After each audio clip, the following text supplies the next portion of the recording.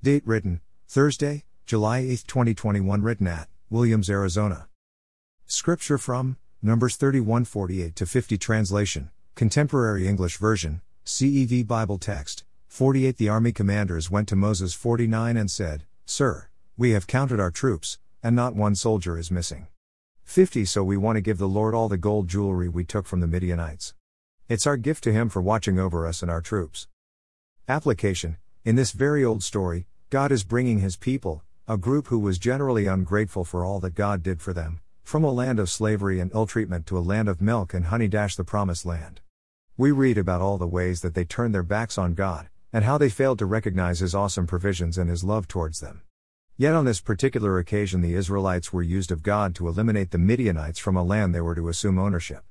It seems like for the commanders of each part of the Israelite army that went to battle, their eyes were open to the glory of God and his protective hand over their people. They showed their appreciation by giving back to God 100% more than they were asked to give, as their way of saying thank you for watching over them. Friends, this opened my eyes as I meditated on this. We thank God for our food and our health, but most often it seems like we just follow an habitual routine, or a tradition, of thanking him for these very obvious things. Think about this: what if you or I won a large sum of money, or inherited a large estate? Knowing how comfortable we are already, and how we are meeting all of our bills already, what would we do differently if we were gifted this large estate? I know, you would tithe to your church, you might pay off any mortgages outstanding so that you would end up debt-free for once in your life, you might use a chunk of the money to take care of your parents for the rest of their lives, and you may even create an endowment fund so that the orphanage supported by your church will be funded properly. But what if you felt a tug on your heart to give to God's church for the ongoing ministry in your community? Isn't it strange how we then become experts on how the church misappropriates its money, how the leaders favor one family over another to help when in need, how their budget is a joke, etc., etc.? Please, dear believer in Christ, notice that there is nothing said about how the Israelites may have felt about misuse of power or provisions by Moses and his leaders.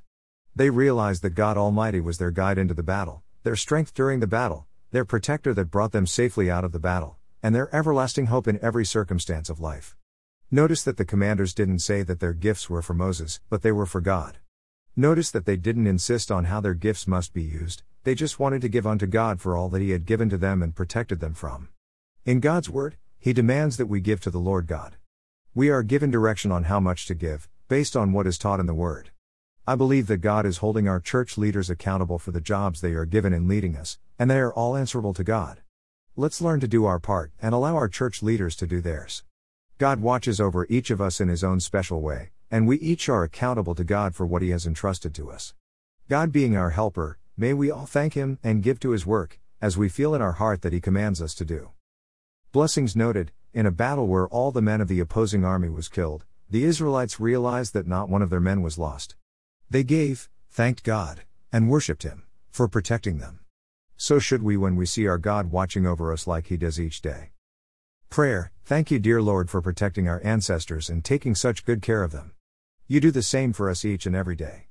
So Lord, we just want to say thank you from the bottom of our heart. You are so good to us. Please forgive us when we whine and complain, for your love is always with us, even when life don't seem to be going our way. May our lives be an example to those searching for you, or just simply don't believe in you. May they see Jesus in action through the normal course of our lives, and may they realize that you are alive and well, ready to listen to their cry for forgiveness of their sin. Amen. Footnote: there are 2 more pages on my blog that will provide you with additional information, one of them being to know Jesus. If you have been challenged to make a decision today after reading this devotional, please click on the above page, or speak with a local Bible teaching pastor, or contact me at nuggetsfromgodsword@outlook.com. Please allow someone to pray with you and give you help and/or encouragement as you begin, or continue your walk with Jesus. Words underlined in my blog might indicate a link to a song that came to mind as I wrote the devotional. Feel free to click on the link and listen as you continue to read or pray. If this devotional was forwarded to you and you would like to see more, please go to Nuggets from God's Word and read more, or you may freely subscribe for a daily email conveniently containing each day's devotional. You may also visit me on Spotify and listen to Nuggets while you're out and about. I would encourage you to find a church home nearby your home and attend as frequently as you could. Get to know God, and allow his people to encourage and strengthen you in your Christian walk, while making every effort to be a blessing to them. God is at work among his people. Please consider growing in your faith, as you worship with fellow believers.